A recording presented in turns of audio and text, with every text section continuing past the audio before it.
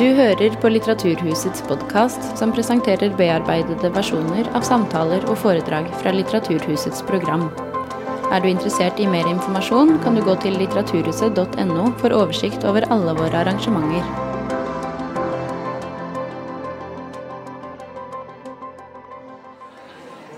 Hei alle sammen. Velkommen til Litteraturhuset og dagens foredrag. I dag er temaet fordelingskrise. Har vi en fordelingskrise? I valgkampen så var det veldig mye snakk om økende forskjeller i Norge. Også i resten av verden øker forskjellene. I mange land er de større enn på 30 år. Men hva er egentlig grunnen til at forskjellene øker? Og hva er konsekvensene for økonomien og samfunnet for øvrig? Det er mye snakk om å løfte folk ut av fattigdommen. Men hvordan går det an i en verden med begrensende ressurser? Og hva skjer i de raskt voksende økonomien i Afrika og Asia? Kommer den veksten flertallet til gode? Morten Jerven er professor i utviklingsstudier ved Norges miljø- og biovitenskapelige universitet på Ås. Og han har særlig jobbet med spørsmål knyttet til økonomisk utvikling på det afrikanske kontinent. Han skal gi oss en innføring i hvordan verdens ressurser og velstand er fordelt, og hvordan dette har endret seg historisk. Gi ham en varm applaus.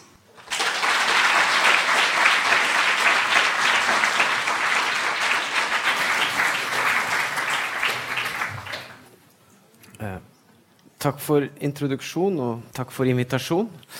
Det er veldig hyggelig å se at vi har stappfullt rom her i dag, så det lover godt. Når jeg holder forelesninger på Ås, der jeg må holde forelesninger, for det er en del av jobben min, så skriver studenter sykemeldinger om kapp for å slippe å være i rommet, men sånn er det når man får lov til å velge selv. Det her kommer ikke på eksamen, så du trenger ikke ta notater. Dette er fordelingskrise i den serien som heter da For Dummies. Det er jeg som er eksperten, og så er det dere som er dummies. Dere vet at ulikhet og sånt er spennende og viktig, og så er jeg eksperten som kan bare øse og pøse av min innsikt, og så blir samfunnet bedre sted etterpå, for da kan vi ha en bedre og opplyst debatt. Det er det som er målet for i dag. Så jeg kommer til å ta dere litt gjennom hvordan vi kan presentere fordelingskrisa, og om det er en fordelingskrise, hvordan burde vi angripe den. Det er mange måter å presentere ulikhet på mange dimensjoner. Og det er ofte debatten på ulikhet som var litt manglende og litt opplyst kanskje i valgkampen, sånn som det foregikk her, så var det veldig nasjonalt preget, veldig lite internasjonalt innsikt på det. Men det er også en god grunn til at det er det, for det kan være vanskelig å navigere hva ulikhet betyr, og hva folk kan ofte snakke forbi hverandre. Jeg skal snakke litt om hva slags type ulikhetsproblemer vi burde engasjere oss i. Bør vi være mest interessert i, eller skal vi bekymre oss mest om ulikhet i land eller mellom land? Og hva er det som er det viktigste for å heve velferden globalt sett, for eksempel? Jeg skal snakke litt om kanskje noe som er litt komplisert, og det er hvordan vi egentlig vet noe om ulikhet. Det er ikke bare disse store tallene å komme seg dit. Snakke litt om det også, hvordan vi vet om ting, og hvor mye vi vet, og hva slags type informasjon vi har om ulikhet, og hvordan de måtene vi angriper ulikhet, måler fattigdom for eksempel, også legger store føringer på hvordan vi angriper det, som er et politisk problem også. Og så da hvordan vi forklarer det. Så det er ikke bare å måle noe, du må også forklare hva som skjer. Det er ganske forholdsvis lett å måle hva temperaturen er i Oslo i dag, men ganske vanskelig å forklare hvorfor det er det været som vi har. Det er mange måter å presentere fordelingskrisa på. Ifølge The Forbes har Bill Gates en formue på 85 milliarder amerikanske dollar. Samtidig så lever ifølge Verdensbanken, så lever i dag omtrent 700 millioner mennesker på under 1,90 dollar dagen. Det betyr at det er jo en del penger som kunne flyttes litt rundt for å gjøre det litt bedre for mange få, selvfølgelig. Det hadde jo holdt til å holde, men selv den enorme formuen til Bill Gates er ikke nok til å, det kommer an på hva man ser på, de kunne da holde folk over fattigdomsgrensa omtrent et tredjedels år da. BNP, altså bruttonasjonalprodukt, i Kina på 18 000 milliarder dollar, mens det minste økonomien i verden Tuvalu på 41 millioner dollar. Så snakker vi mange ganger mindre. BNP per hode høyest i Qatar, på omtrent 127 000 dollar, og det omtrent 200 ganger så høyt da, som det bruttonasjonalprodukt per hode i den sentralafrikanske republikk, som ifølge mest oppdatert statistikk det fattigste landet i verden. Så det stor forskjell fra topp og bånd. Og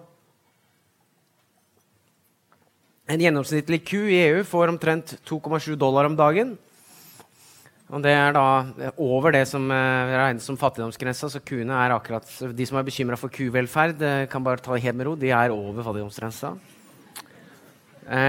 Og for eksempel, det kanskje noen som har fått med dere det at det såpass fordelt da, at de rikeste 1% av verden eier da 50% av all formuen i verden. Mye av de tallene det kunne vi gått inn på mye av de gode de tallene og hva det betyr og slike ting. Men det I hvert fall mange måter å presentere det at det noen som har få, noen som har lite, og noen som har ganske mye. Det mange typer ulikhet mellom land, altså det som jeg presenterte da, Qatar versus sentralafrikanske republikk. Altså da forskjellen mellom det rikeste landet i verden og det fattigste. Ellers det da, det som ofte vi snakker om, mellom innbyggere i land. Altså hva det den fattigste husholdningen har i forhold til den rikeste husholdningen, ikke sant? Og hvordan den fordelt utover. Man kan også begynne å sortere dette i klasser og grupper. I mange land så det jo selvfølgelig skiller, og særlig historisk har det vært skiller for eksempel på hvit og svart, og så på kvinne og på mann, og forskjellige etniske grupper og så videre. Eller arbeidsklassen det vel kanskje noen som har hørt om. Arbeidere og kapitalister det kanskje noen som har hørt om. Der det også gått et skille. Så det mange måter å presentere dette på. Så det ofte litt forvirring i statistikken når man snakker om inntekt eller rikdom. Så det for eksempel det vi snakket om da, at de som eier de rikeste 1% eier mer enn de fattigste 50%. Så ikke det så veldig rart, fordi da snakker vi om rikdom. Og de fleste av oss som ganske rike i global, altså vi vil jo ansette oss som ganske høy inntekt da, de som sitter i salen her. Men jeg regner med at jeg for eksempel har jo negativ formue, fordi jeg har mer lån og sånne ting, og det mange av dere som studenter har jo garantert negativ formue hvis dere ikke har fått noen penger av mamma og pappa da. Så heldig var ikke jeg. Så da vil du ha negativ formue, så da vil det vært en del av den fattigste i verden da, men det misvisende måte å gjøre det på. Det samme det. Middelklassen vil jo alltid ha gjeld, ikke sant? Så det mange måter det her blir misvisende på enn det her. Og i tillegg så det da, det som ofte blir glemt, at det skal være mer enn penger. Det handler om stemmerett, altså lik tilgang til ressurser, skole og rettigheter og sånt. Så hva slags type problem ulikhet? Det som kanskje det letteste måten å angripe ulikhetsproblemet på, at det noen grupper av mennesker i verden som har tilfredsstilt det vi kaller menneskerettigheter, mens det andre som ikke har det. At det kanskje der det lettest å trekke en strek. Så det akseptert et knippe rettigheter som universelle, som alle som kommer med det å være menneske. Men det ganske mye vanskeligere, for eksempel når vi diskuterer ulikhet om hvem som har mye penger og hvem som har lite penger, sånn som vi for eksempel da gjør i valgkamp her i Norge, eller når Piketty skriver sin bok, så det litt vanskeligere å navigere, for det finnes ikke et sånn umiddelbart norm for hva som skal være inntektsfordelingen i Norge. Og det heller ikke sånn lett å komme ned og si at USA kan ikke være så mange ganger rikt enn et annet land. Ikke sant? Så det vanskelig. Da skal man basere det en likhetsnorm. Altså hvor det man skal søke seg etter. Og jeg tror det en av de grunnene til for eksempel at Gahr Støres valgkamp om ulikhet ikke var så god, for det ikke så veldig lett å åpenbart ha et syn på det at jaha, dit skal vi på en måte. Alle kan kanskje være enige om at det bedre med mindre ulikhet inntil et visst punkt, men hva det punktet? Det finnes selvfølgelig noen sånne rasjonelle argument du kan legge fram for hvorfor likhet viktig. Det som kanskje det mest åpenbare er om hva som det mest økonomisk effektive. Altså hva det som best for framtidig velferd og samtidig velferd. Hvis det slik, sånn som det I mange land, hvor mange, sånn som I USA, hvor mange har da 25-30% ikke som lever da ifølge statistikken de har, lever under fattigdomsgrensen, så betyr det også at de ikke har som regel ikke klarer å få seg en skikkelig utdannelse, som betyr at de går tapt for da de 25-30% kunne ha bidratt med I forhold til innovasjon eller alle mulige måter å gjøre samfunnet bedre sted å bo.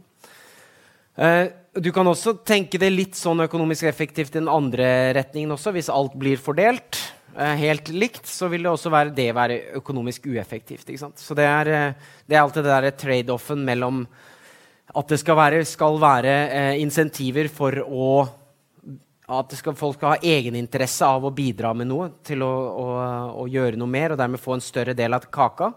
Dessverre så det sånn at det ganske mange som lar seg motivere av å få mer penger. Så hvis ikke det en mulighet for å få mer penger, så det kanskje mange folk som ikke ville gjort det de normalt ville gjort. Og det for eksempel et sånt argument man har for eksempel med patenter når det gjelder medisiner. At det viktig at folk har et insentiv til å finne på gode medisiner som kan være bra mot kreft eller astma eller så videre. Men hvis ikke de kommer til å tjene på det, så det heller ikke noe vits å legge ned 2-3 millioner I å forske på det. Så derfor så har man en viss sånn, har man liksom 10 år, det riktig. Det jo veldig sånn tilfeldig at man har bestemt seg for det.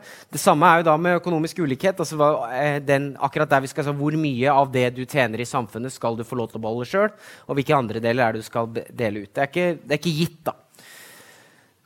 Det som rettferdig, det da, rettferdigheten I fordeling vil jo da alltid være politisk spørsmål. Karl Marx, som jeg har sitert her, da, sier da at man skal få det, alle skal bidra etter evne, og alle skal få etter behov. Som litt sånn den sosiale grunnsetningen, at greit, det noen som kan mer, da kan de gjøre mer, og de som trenger mer, får da få mer, eller de som ikke har mindre enn det de trenger, må heller få. Men det kan jo også trekkes ut kanskje et argument som grunn til at de store politiske toppene kanskje etter hvert våkner opp for økonomisk ulikhet, hva som politisk holdbart. Det finnes ganske mye god forskning som viser at samfunn som mer like, fungerer bedre politisk. Det lettere å finne løsninger. Demokratiet funker bedre.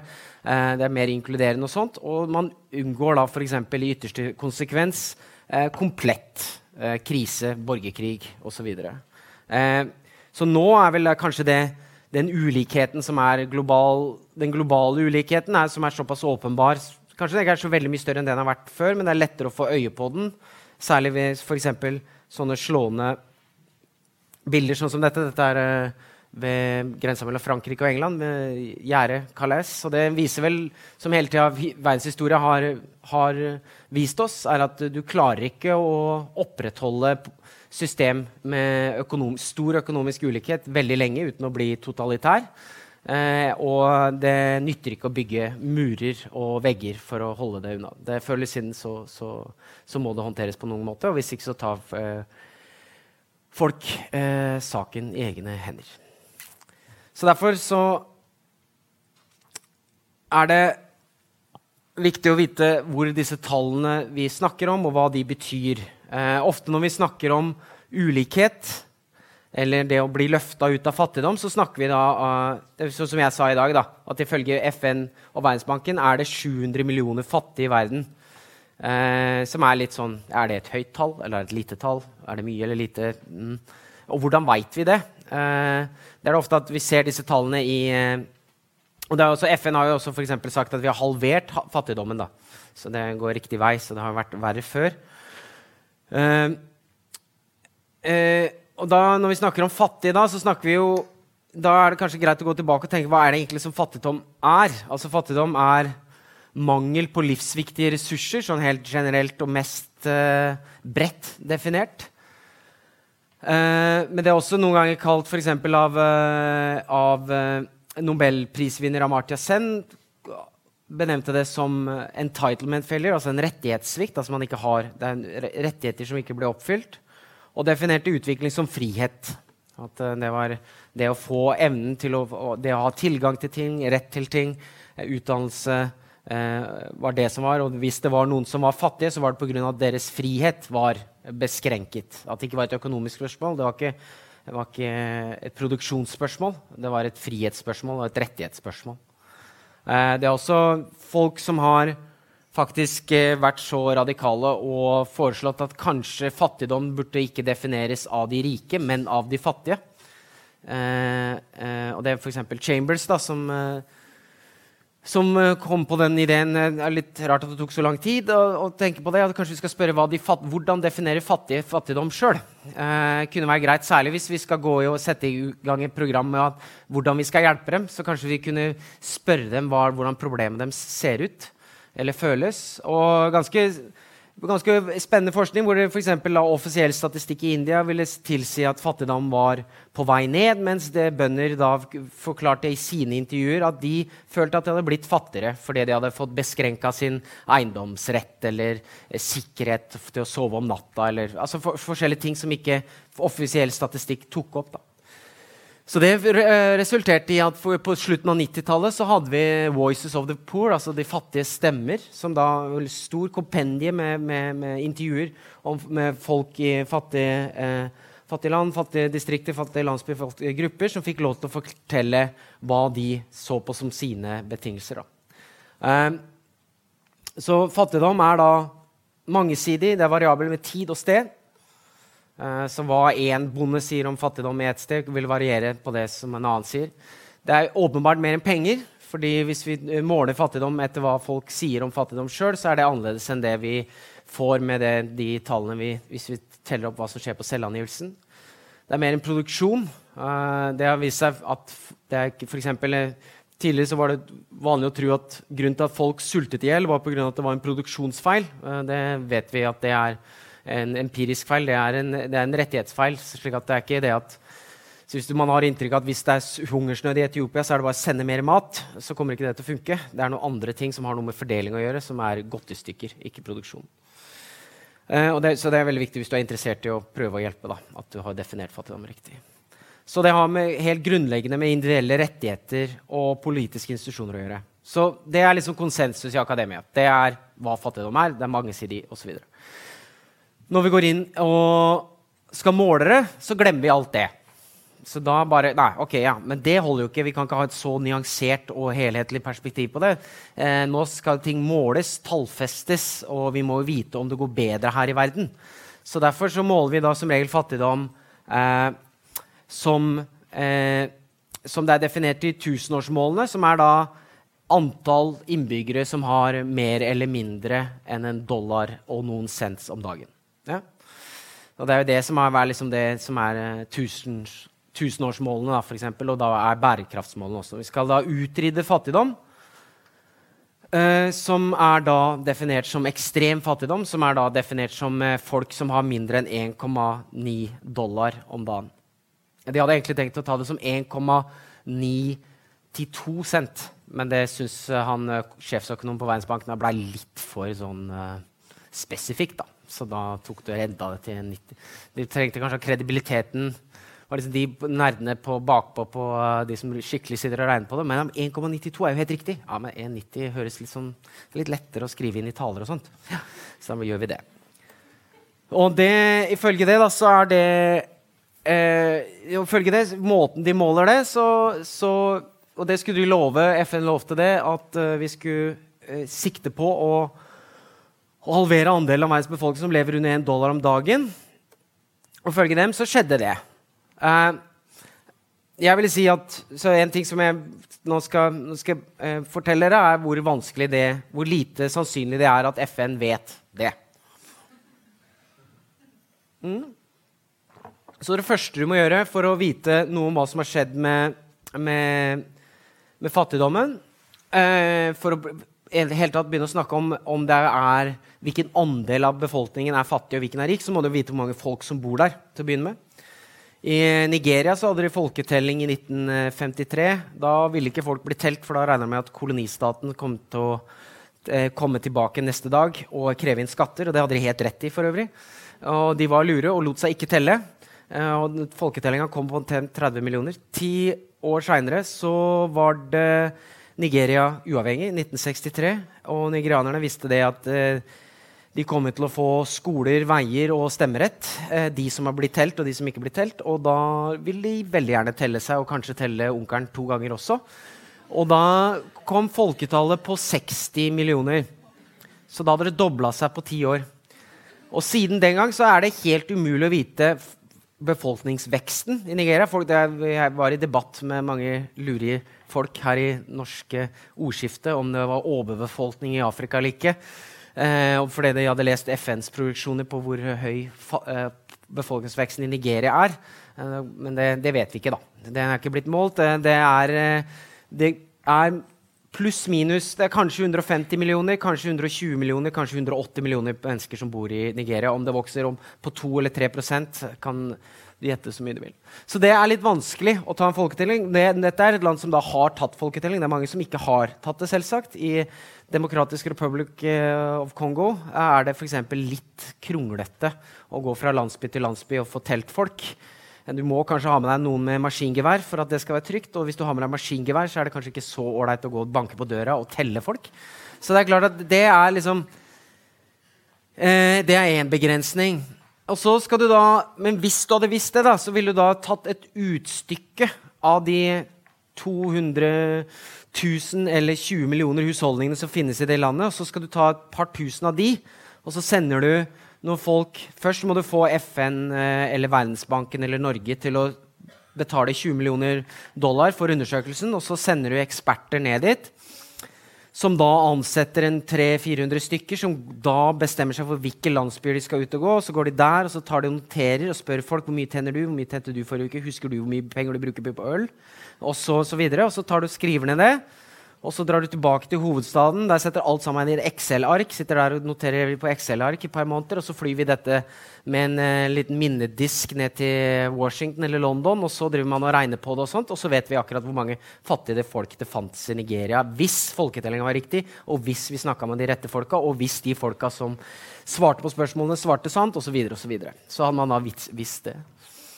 Og så må man måle det i noe som heter PPP-dollar da. Purchasing Power Parity, som er ganske fint og komplisert måte å si for det at du kommer lengre med $1 i Etiopia enn det du gjør i New York. Akkurat hvor mye lenger er litt viktig å måle. For hvis det går 4 ganger lenger og du ikke måler det, så har du overvurdert fattigdommen med akkurat 4 ganger. Ikke sant? Så akkurat å få det riktig er litt komplisert. Og hvis du da spør folk i en husholdningsundersøkelse hvor mye tjener du, da har de funnet ut at det må du aldri spørre om. Du må aldri spørre om hva folk tjener, du må spørre om hva de har brukt penger på. For det er liksom, folk ljuger om inntekt, og så, er det liksom, men så gjør det vondt å bruke penger, så det liksom husker man litt da. Men så er det så er det da også hvem man skal spørre. Det har funnet ut også at det er bedre å spørre kona enn mannen. Og der kan det være ganske stor forskjell. Og så er det også ganske stor forskjell på hvor lang tid du skal spørre folk om de skal spørre. Ikke sant? For enten så er det sånn, hvor mye penger brukte du i går? Og så gange opp det med 365. Det kan være litt sånn sketchy. Hvor mye brukte du forrige uke? Og så gange opp det med 52. Eller skal vi spørre hvor mange du brukte forrige måned? Så gange det med 12. Eller skal vi bare si, hvor mye brukte du i fjor egentlig? Det kan være litt vanskelig. Det har funnet ut at det beste er noen som har sett salmer fra kjøkkenet. Der sender jo IKEA, eller såkalt IKEA, en sånn svenske som bare sitter oppe i en sånn høy stol og bare passer på hva nordmennene gjør på kjøkkenet. Og det samme har funnet Verdensbanken, at det er det faktisk det beste. At de sender da en fyr fra Verdensbanken som bare går etter en bonde sånn med en sånn dagbok og bare noterer det de bruker.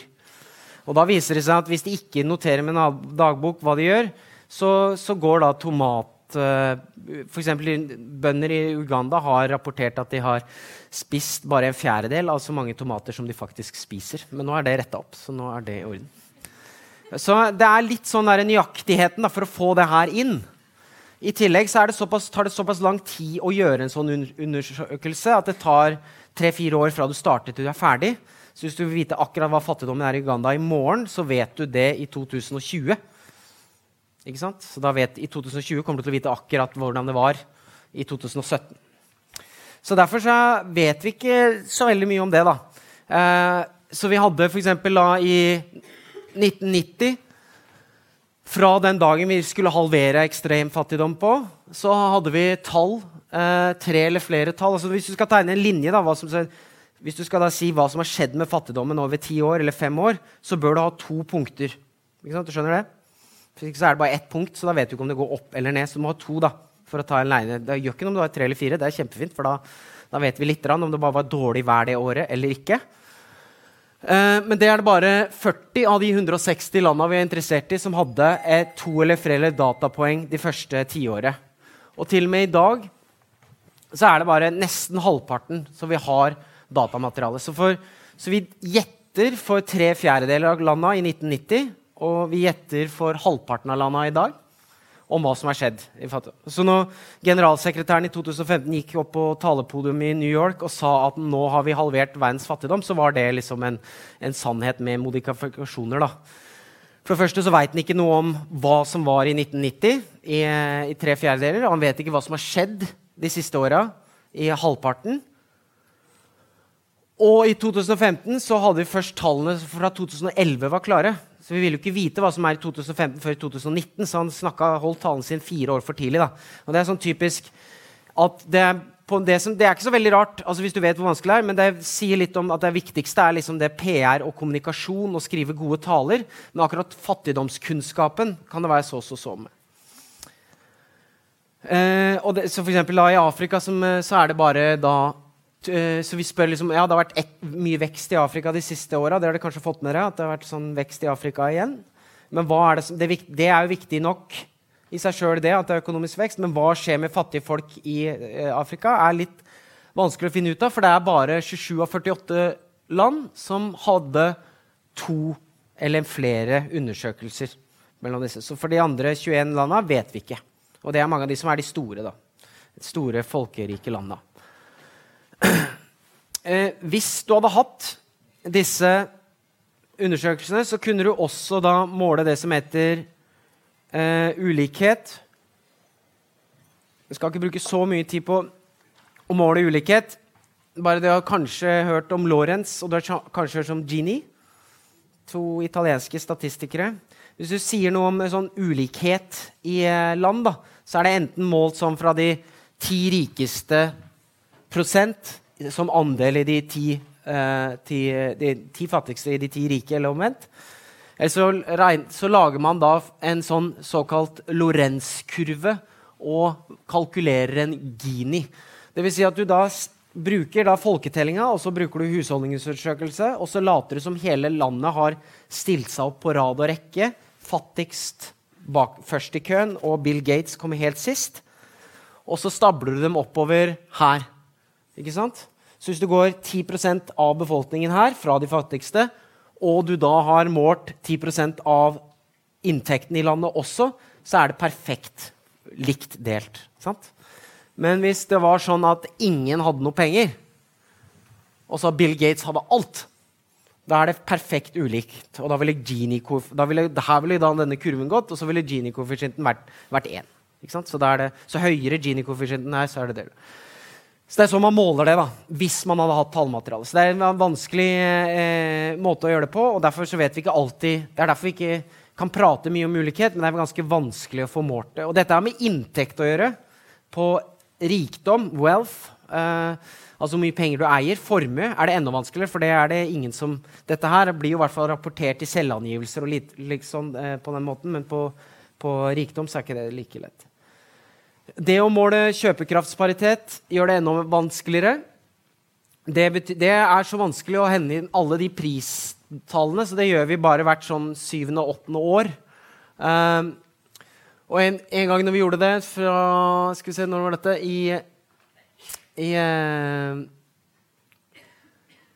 Fra 1993 da, så hvis du ser mellom 1993 og 2005, så oppdaterte vi alle prismaterialene for alle verdens tjenester og varer. Og så gikk vi fra å måle det fra 1993-priser til 2005-priser. Da økte antall fattige i verden med nesten 500 millioner mennesker. For da har man fått bedre pristall, og da plutselig fant vi at vi har 500, altså 0,5 milliard mennesker mer fattige. Så det ganske skjøre tall her. En av hovedgrunnen til at vi har klart å halvere antall fattige i verden nå, vi har ikke gjort det da, det litt flere fattige i verden nå enn det var, men andelen fattige i fattige har halvert. Og den hovedgrunnen til at vi har klart å gjøre det, at vi har funnet ut at det var flere fattige folk før. Ikke sant? Det det samme som hvis jeg lover at jeg skal løpe rundt Gjersjøen dobbelt så fort neste år, så burde jeg løpe ganske sakte i år. Ikke sant? Og det samme har det skjedd med antall fattige og antall sultne i verden. At måten vi har løst det problemet på, at vi har funnet at det var verre før, snarere enn å forbedre hvordan det nå. Så måling av ulikhet og fattigdom, der vil jeg si da, så det som da, dere som var dummies før, men nå dere blitt mye lurere. Nå vet dere at dere skal ta og bruke disse tallene, som dere ser store tallene, kan dere ha litt et par klyper salt med, og ikke la deg blende av de store tallene og globale trendene. Og så det også en viktig, så husker dere fortsatt hva jeg pratet om for 10 minutter siden? Det var at fattigdom var mangesidig. Og det det veldig fort å få gå glipp av her. Så gjennom måling så får vi også reduksjonisme. Så hvis du da måler fattigdom, definerer fattigdom som en rettighetsfeil, så vil du selvfølgelig da gå rundt og tenke på hvilke rettigheter har folk, og hvordan kan vi få bedre rettigheter. Men hvis du måler fattigdom som mangel på dollar og cents, så det ganske kort vei til å gå til at går an å gi noe penger over Facebook. Og så får man løst fattigdom på den måten. Så derfor så vil jeg tro at det som har skjedd da, var for eksempel det som jeg pratet om, de Voices of the Poor, altså de fattige stemmer, som var veldig viktig på 90-tallet, på grunn av FNs nesten veldig, veldig klare, og Verdensbankens fokus på dollar og cents, så har vi liksom regnet om fattigdoms, og derfor også ulikhetsproblemet som et pengeproblem, hvor mye penger du har i lomma. Mens det jo kanskje andre ting som har med rettigheter og posisjon i samfunnet, og andre ting større enn det som hører til individet. En ting da, så nå har jeg sagt at det kjempevanskelig å måle temperaturen på verdensøkonomien når det gjelder hvor fattig det men det enda vanskeligere å forklare hvorfor folk blir fattige og sånn. Det egentlig ganske artig at eller det ikke artig, men det jo litt rart at vi bruker så mye tid og krefter på å finne disse fattigdomstallene, når det egentlig det eneste du kommer opp med jo 800 millioner eller 750. Og det kunne jeg kommet opp med uten å måle så mye, tenker jeg. Men i stedet for så burde vi kanskje sikte inn poenget på å tenke hvordan får du endret ting i riktig retning, kanskje viktigere. Og angriper jeg problemet riktig, ikke sant? Så det det som litt viktig. Så hvordan forklarer vi ulikhet? Stort sett så vi mer, og det også viktig poeng her, at vi blir styrt i fattigdom og ulikhet, så blir vi styrt av måten vi måler og definerer på. Og når vi skal forklare det, så blir vi selvfølgelig styrt av de teoretiske paradigmene vi har, og det også legger føringer for hvordan vi debatterer det. Så vi har mye mer teori, og mer kjent teori, på å forklare hva som skjer mellom innbyggere i ett land. Mens når det gjelder mellom fattige og rike land, så har vi ikke det vil jeg ikke si vi har helt klar teori på, det vil jeg si vi går med litt sånn fortellinger.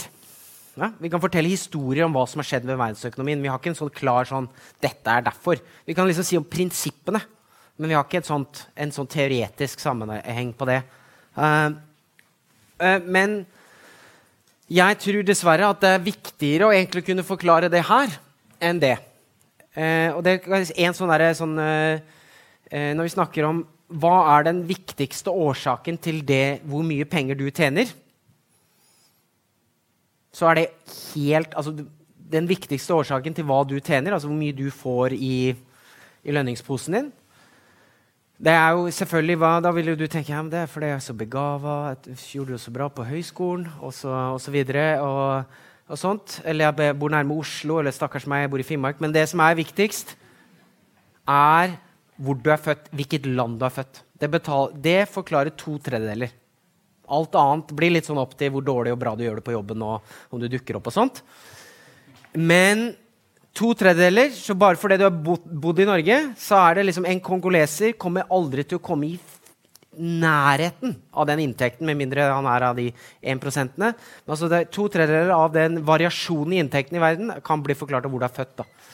Så derfor så det ikke så viktig det som skjer mellom innbyggere i andre land. Det store, hvis vi snakker om en global fordelingskrise, så det hva som skjer med hvorfor noen må bo i noen land hvor det fattig, og de som bor i rike. Så det derfor det for eksempel migrasjon.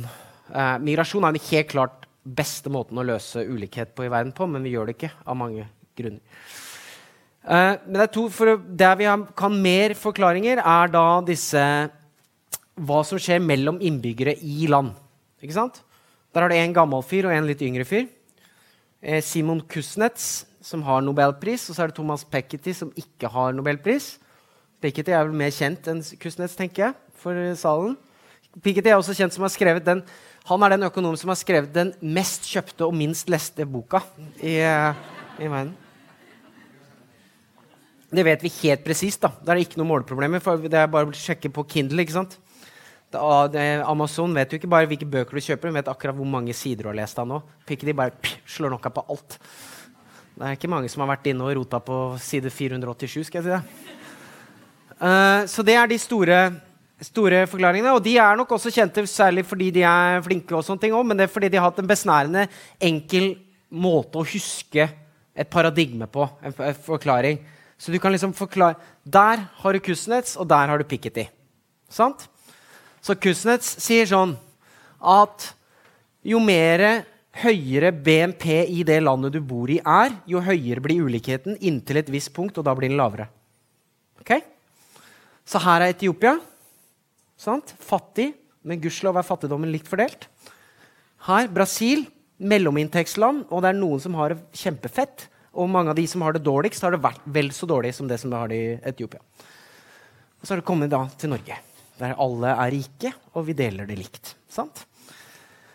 Så det som det finnes et teoretisk rasjonal bak det også, det at i det man setter i gang, du oppfinner en traktor, eller du klarer å finne et vannhjul for å skjære tømmer og sånne ting, så det en fyr som eier den, og så får han kjøpt opp mer land, mer skog og så videre, og så blir det mange som ikke får tilgang, som må gå der og jobbe for han andre fyren og sånt, og så til slutt så får man et liberalt demokrati hvor vi blir enige med at vi skal fordele alt, og stemmer Arbeiderpartiet inn i makta, og så lever vi lykkelig i alle våre dager. Men det skrev han på 60-tallet, at det sånn han tror det kommer til å bli, særlig hvis middelklassen øker sin styrke, og får liksom tak på det økonomiske systemet. Så det betyr jo da på en måte at denne modellen den stemmer sånn høvelig greit. I 50-tallet så stemte den sånn høvelig greit. Kuznets gjorde det her da, fordi han var den første som begynte å måle BNP, og 2 begynte å måle ulikhet. Så han var pioner i begge felt. Så måling viktig for å skape sånne varige forklaringsmodeller. Og han plottet det her sånn, og da så verden sånn ut. Og så tok han og sa det, men jeg regner med det at liksom Etiopia må på en måte bli Brasil før de skal bli Norge. Da. Det det han sier også. Nå har det vist seg 50 år etterpå at det har jo ikke skjedd. Da. Altså Etiopia jo fortsatt Etiopia, og Brasil fortsatt Brasil, og Norge fortsatt Norge.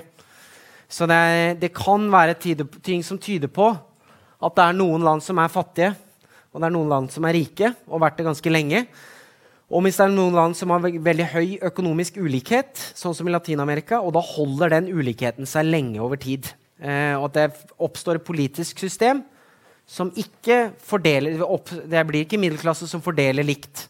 Det blir en elite som tviholder på makta. Iblant mister den og har liksom revolusjon og sånne ting. Men det går alltid tilbake igjen, og penser seg tilbake. Det mange som kan tenke seg, som kjenner litt latinamerikansk økonomisk historie, som sikkert tenke seg land som passer ganske bra inn i det mønstret der. Da. Så det vil si at Kuznets kanskje ikke har utlatt en veldig viktig stor del av den modellen, og det hvem som har den politiske makten. Og det som kalles rent-seeking, eller tilkarring. At det eliter som får ordnet det. Thomas Piketty jo kjent for den der, det kanskje noen som har hatt sånn t-skjorte også, eller med sånn R større enn G? Nei? Jeg så det til salg i USA i hvert fall. Sånn, og det betyr da at profitten høyere enn veksten. Sant? Og fordi profitten høyere enn veksten, så vil det bety da at de som har kapital ikke bare har kapital nå, vil da være rikere enn deg nå, men de vil jo da bli rikere hele tiden. Så den tendensen i samfunnet tenderer mot økt ulikhet. Ja? Så vekst i Norge nå 2-3%, men det ingen kapitalist som ville gå inn på en investering hvis det 2-3%. Sant? De vil ha 10-12 eller 7-8 eller hva det Så det måten han forklarer det, at det at man hele tiden da ville få mer og mer ulike samfunn. Piketty tar jo selvsagt feil på mange områder når han sier det, da, for det er jo ikke sant. Hvis det skulle skapt flere uheldighet, det som for eksempel del av historien for at dette skal være sant, så må det også være sant at Paris Hilton kommer til å tjene veldig bra i hotellbransjen og mye bedre enn faren sin, som bygde opp Hilton-hotellbransjen. Og så langt så tyder ikke historien på det, men det i hvert fall ikke alt som blir, hvis det ikke noe svinn da, i hvordan ting blir reinvestert. Og det tyder på at det ikke sant. Det også en annen ting som man også skurrer over litt her, for eksempel det at det ikke sånn at de som tjener R. Det ikke sånn at hvis du driver i R-markedet, så får du alltid mer enn G. Det for eksempel eierne av Blockbusters. De gikk jo bust, de drev og leide ut DVD-er. Det ble ikke så lukrativt når Netflix kommer, så de som hadde eierne av aksjer i Blockbusters-kjeden, eller andre, de som eide, jeg vet ikke om det var noen av dere som investerte i DVD-utleie, sånn i 2008-2009, det sitter ikke så fett i det. Du trodde kanskje at du skulle få R, men vi fikk ikke G engang. Så det jo sant. Så det en sannhet med modifikasjoner, i tillegg til at han liksom utelater det som eneste grunnen til at du driver og investerer kapital, jo at du skal få mer enn G. For G får du allikevel. I hvert fall i Norge så får du det. Det jo forhandlet fram. Vi får jo 2,5%, for det det veksten Men det han peker på, en viktig poeng, da, at på grunn av at folk gjør gode investeringer, så vil du da bli rikere enn de som ikke gjør investeringer. Så det disse to sentrale forklaringene. Men de forklarer bare hva som skjer mellom fattig og rik i et land, og til dels så utelater de mye viktige deler av den historien. Så nå håper jeg at dere at dere ikke dummies på det her, da, at dere nå, hvis noe sier Kuznets, så klarer å tegne en omvendt U. Sant? Det veldig bra sånn der, grep. Hvis du famler litt på hvis du skal ha en forelesning, så kan du alltid bare tegne sånn omvendt U, for det en ganske fint mysterium. Det mange ting som passer inn på den der også, så det kan du bare bruke. Og her du må bare huske å sette den der krokodillespiseren riktig vei, da. Så har du den. Men hvorfor andre land fattige og andre rike? Det kanskje det viktigste spørsmålet. Da. Som sagt så det ikke, tror jeg, det greit, det politisk spørsmål, det ganske viktig å tenke seg. Piketty sier at det en økonomisk lov som tilsier noe. Kuznets mistet noe i forhold til dette med middelklassen og sånt, at det var en utjevning. Jeg tror begge tar feil av ulike grunner. Men kanskje det enda viktigere å pense seg inn på å forklare de andre 2/3. Altså hvorfor finnes det Qatar og den sentralafrikanske republikk, ikke sant? Hva forskjellen mellom de landene? I utviklingspolitikk så har det vært veldig stor variasjon i hva som liksom har vært den gjengse oppfatning om hva som den rette måten å angripe dette spørsmålet på. På 50-, 60- og 70-tallet så hadde man en såkalt developmental state, altså en utviklingsstat, en aktiv stat som grep inn og skulle dytte utvikling fremover, akkurat som staten oppførte seg i Norge også på denne tiden. Mens på 80- og 90-tallet så var det helomvending, at da skulle man få staten ut, det var liberalisering som gjaldt. Og så funket ikke det heller. Og så i senere tid så har man funnet at det var ikke det at vi tok feil. Det å liberalisere var riktig, men det var bare det at de statene som liberaliserte ikke funker bra nok. Ja, så det da styresett, institusjoner det man skal fikse nå da. Så da har man i dag fokuset på det som heter institusjoner eller styresett for å forklare hvorfor noen stater lykkes og andre mislykkes. For det ganske viktig, selv små forskjeller i økonomisk vekst vil bety alt. Altså på en måte, det en sånt stort bilde av verden for en økonom, en klassisk økonom, se for seg at verdensøkonomien vokser alltid en sånn 2-3%. Det kommer an på den teknologiske framskrittet. Altså det går jo litt i rykk og napp, ikke sant? Så først skjer det ikke noe, og så det plutselig dampmaskin, elektrisitet, kjernekraftverk, og så det bare sånn Twitter og Facebook og sånn. Men det liksom en teknologisk maskin som driver dette fremover, ikke sant? Men så det noen land som blir rike mens dette skjer, og så det noen som bare forblir fattige. Sant? Og det bare små vekstforskjeller. Så la oss for eksempel si at hvis de siste 200 årene, hvis Storbritannia vokste 2% per år, Argentina 1%, og Tsjad ikke vokste i det hele tatt, så det ganske store konsekvenser. Da ser du da Storbritannia da, hvis de vokser, og det har de omtrent gjort, da, omtrent 2% i snitt de siste 200 årene, da har de ganget inntekten sin med 64 ganger, sant? Så det en greit sånn huskeregel også for øvrig, at hvis du vokser i 2%, så dobler du inntekta di hvert 35. år. Du kan alltid bruke 70 og dele det på det veksttallet, så får du riktig. 70 delt på 2 35. Sånn. Så, kan du alltid gjette, så det tar litt, så hvis du setter 100-lapp i banken nå på 2% rente justert for inflasjon, så det 200 kroner om 35 år. Så bare glede seg. Og Argentina vokste da bare på 1%, så virker ganske lite, men allikevel da har 8 ganger inntekten sin, som ikke så ubetydelig. Dette selvfølgelig tall som da justert for kjøpekraft og BNP og inflasjon og slike ting. Men Tsjad da, som da, det jo ikke, trenger ikke være så vass i matte for å regne ut at hvis du ikke vokser, så vokser du ikke. Så de da fortsatt på fattigdomsgrensa, sånn som de var i 14. Så det det som da forklaringen på hvorfor noen land tar del i denne store vekstpakka, og andre gjør det ikke, da det store spørsmålet, ikke sant? Og som igjen da vil forklare, så det viktigste jo ikke hvordan det fordelt mellom Tsjad, mellom inne i Argentina og Storbritannia. Det viktig politisk for fremtiden for disse landene, men hvis du skal tenke på det globale problemet, så det hvorfor det Storbritannia versus Tsjad som virkelig teller. Og da det gått fram, da det noen land da, som vokste i forskjellige rater. Det litt vanskelig. Vi kjenner jo ikke altså denne historien her jo bare tenkt, på en måte. Vi kjenner jo ikke det historiebildet helt, men vi vet hvordan det ser ut i dag. Så da det vi ser hvordan fordelingen nå, så går vi og spør, hva det som grunnen til at noen av disse landene har såkalte dårlige institusjoner, da, eller dårlig styresett, mens andre har bra styresett? Det geografi, det kolonialisme, eller det institusjoner, regler, styresett?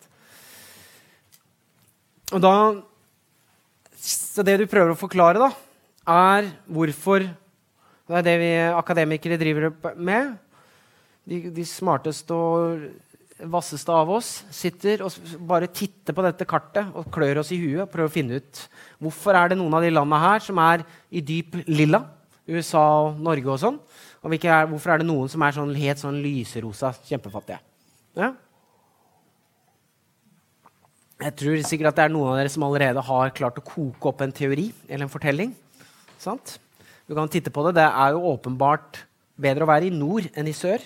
Sant? Så, men kanskje enda bedre, hvis du enda lurer, å si at det dumt å være nærme ekvator. Sant? For der det lysest. Kanskje det best å bli kolonisert av engelsktalende folk. Og dårlig idé å invitere portugisere og spanjakker på middag. Det bra å bli, det relativt bedre å bli kolonisert på 1800-tallet i forhold til 20. århundre? Eller det bedre å unngå det i det hele tatt? Altså, det mange forskjellige måter man kan da liksom sette seg inn i dette. Eller har det noe med sovesyke, malaria og så videre, distanse til Europa? Så det finnes mange fortellinger der ute, så det kan du bare gå ut og dykke ut i litteraturen, og så kan du se og finne disse forskjellige typer. Og det klart, hvis jeg sier for eksempel avstand mellom ekvator eller malaria eller type kolonisering, så virker det som på en måte at det du ser da, at da ser vi et mønster som stemmer med et annet mønster. Så jeg har en sånn stilisert historie, så jeg vet sånn cirka hvordan historien var. Og så vet jeg det her, hvordan kartet ser ut, og så det sammenfall, og derfor så tror jeg at det ene gjorde den andre da. Men der skal man ha litt sånn varsko her. Jeffrey Sachs, for eksempel, han som noen ganger kom på Skavlan og forteller hvordan vi skal redde verden, han tror at det først så trodde han at det var avstand til ekvator, men så har han endret det, nå er han sikker på at det malaria. Sant? Mens han som den største motstanderen hans, som jobber på Massachusetts, han mener at det type kolonisering. Det de forskjellige store argumentene der ute.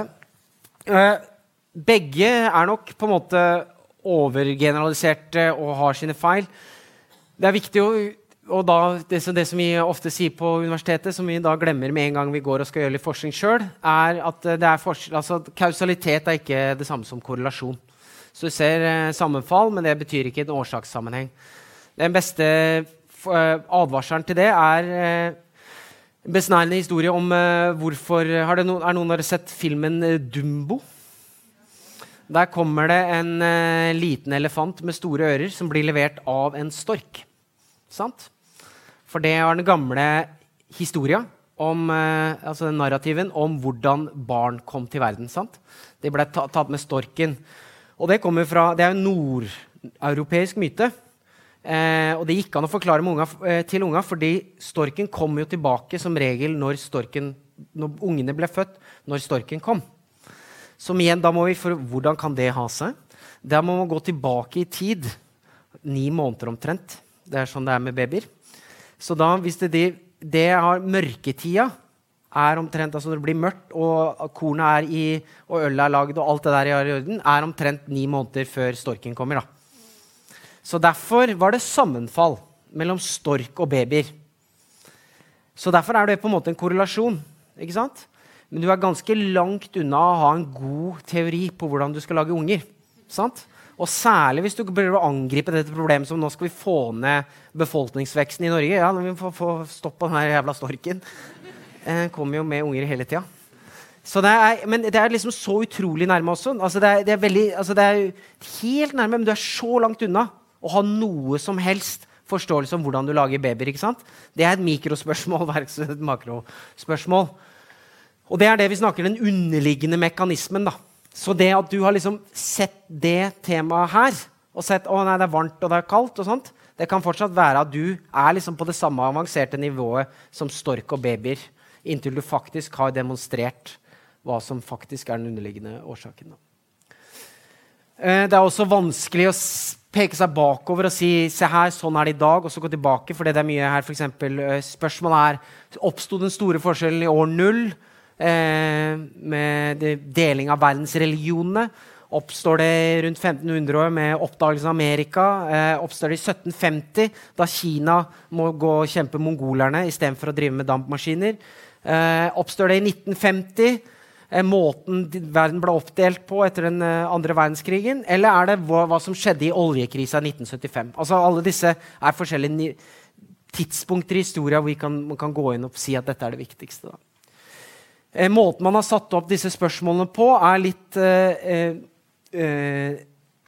problematisk, fordi det ofte man går og titter da intuitivt, så hvis man skal forklare hvorfor hvis vi skal forklare hvorfor ikke andre land så rike som Norge, så prøver man da ofte å forklare en minus med en minus.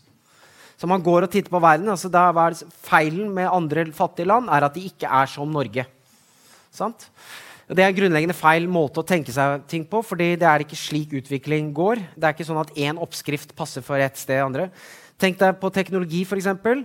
USA sine store framskritt har da vært med hvete og traktor og skurtresker. Og da skulle du tro, da det jo bare for andre land å ta del i denne økonomiske veksten, men det ikke sant, for det for eksempel hvis du tar med deg en traktor til en rismark i Indonesia, så blir det veldig mye rot og veldig lite økonomisk vekst. Så det også det at det forskjellige løsninger som tilpasset forskjellige samfunn. Så mye av det vi tenker på der at vi ser veldig stort, og vi bruker subtraksjonsmetoden og forklarer mangel av rikdom med feil i andre land. Det motsatte også at man setter det opp motsatt, at man da det ikke bare at man gjør de fattige landene til et sted hvor ting ikke funker, men man gjør også den motsatte feilen med at det på en måte Norge en norm. Eller USA en norm. Og alle det liksom idealet, og alt annet minuser. Men det jo selvfølgelig ikke riktig. Det finnes jo forskjellige måter å gjøre ting på. Det veldig åpenbart at USA ikke en norm, men det kanskje viktig å huske på at det ganske mange ting med Norge også som ikke en ideell løsning for alle steder i verden. Da, for å oppsummere da, det som jeg har gått gjennom her, fordelingskrise for dummies. Det som jeg ville først tenke på var at fattigdom, ulikhet og utvikling har mange definisjoner, og definisjoner gjør at de man velger har veldig store føringer for den politikken man ender opp med.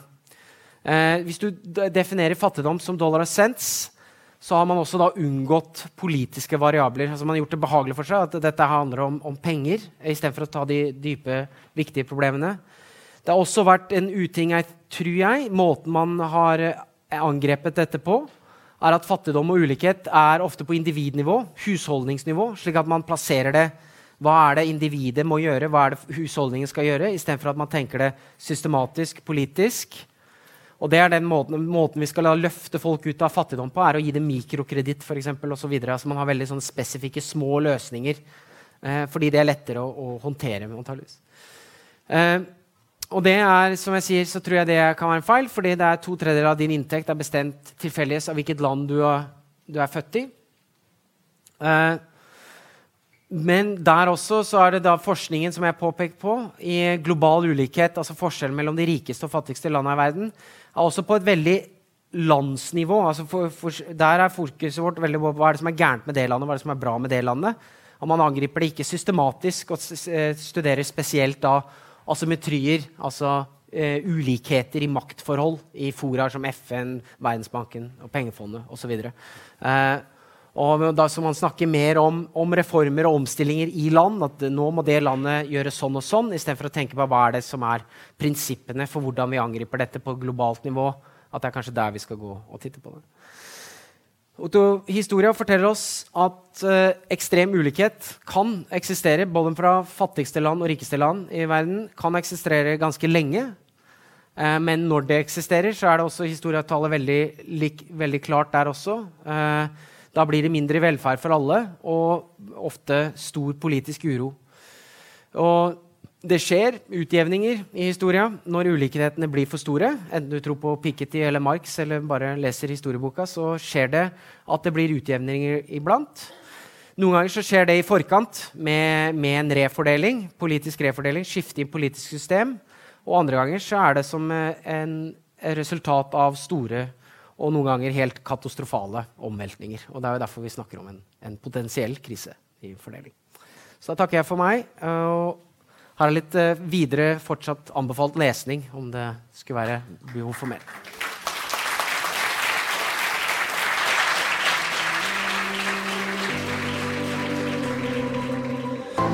Du har hørt på Litteraturhusets podcast, som presenterer bearbeidede versjoner av samtaler og foredrag fra Litteraturhusets program.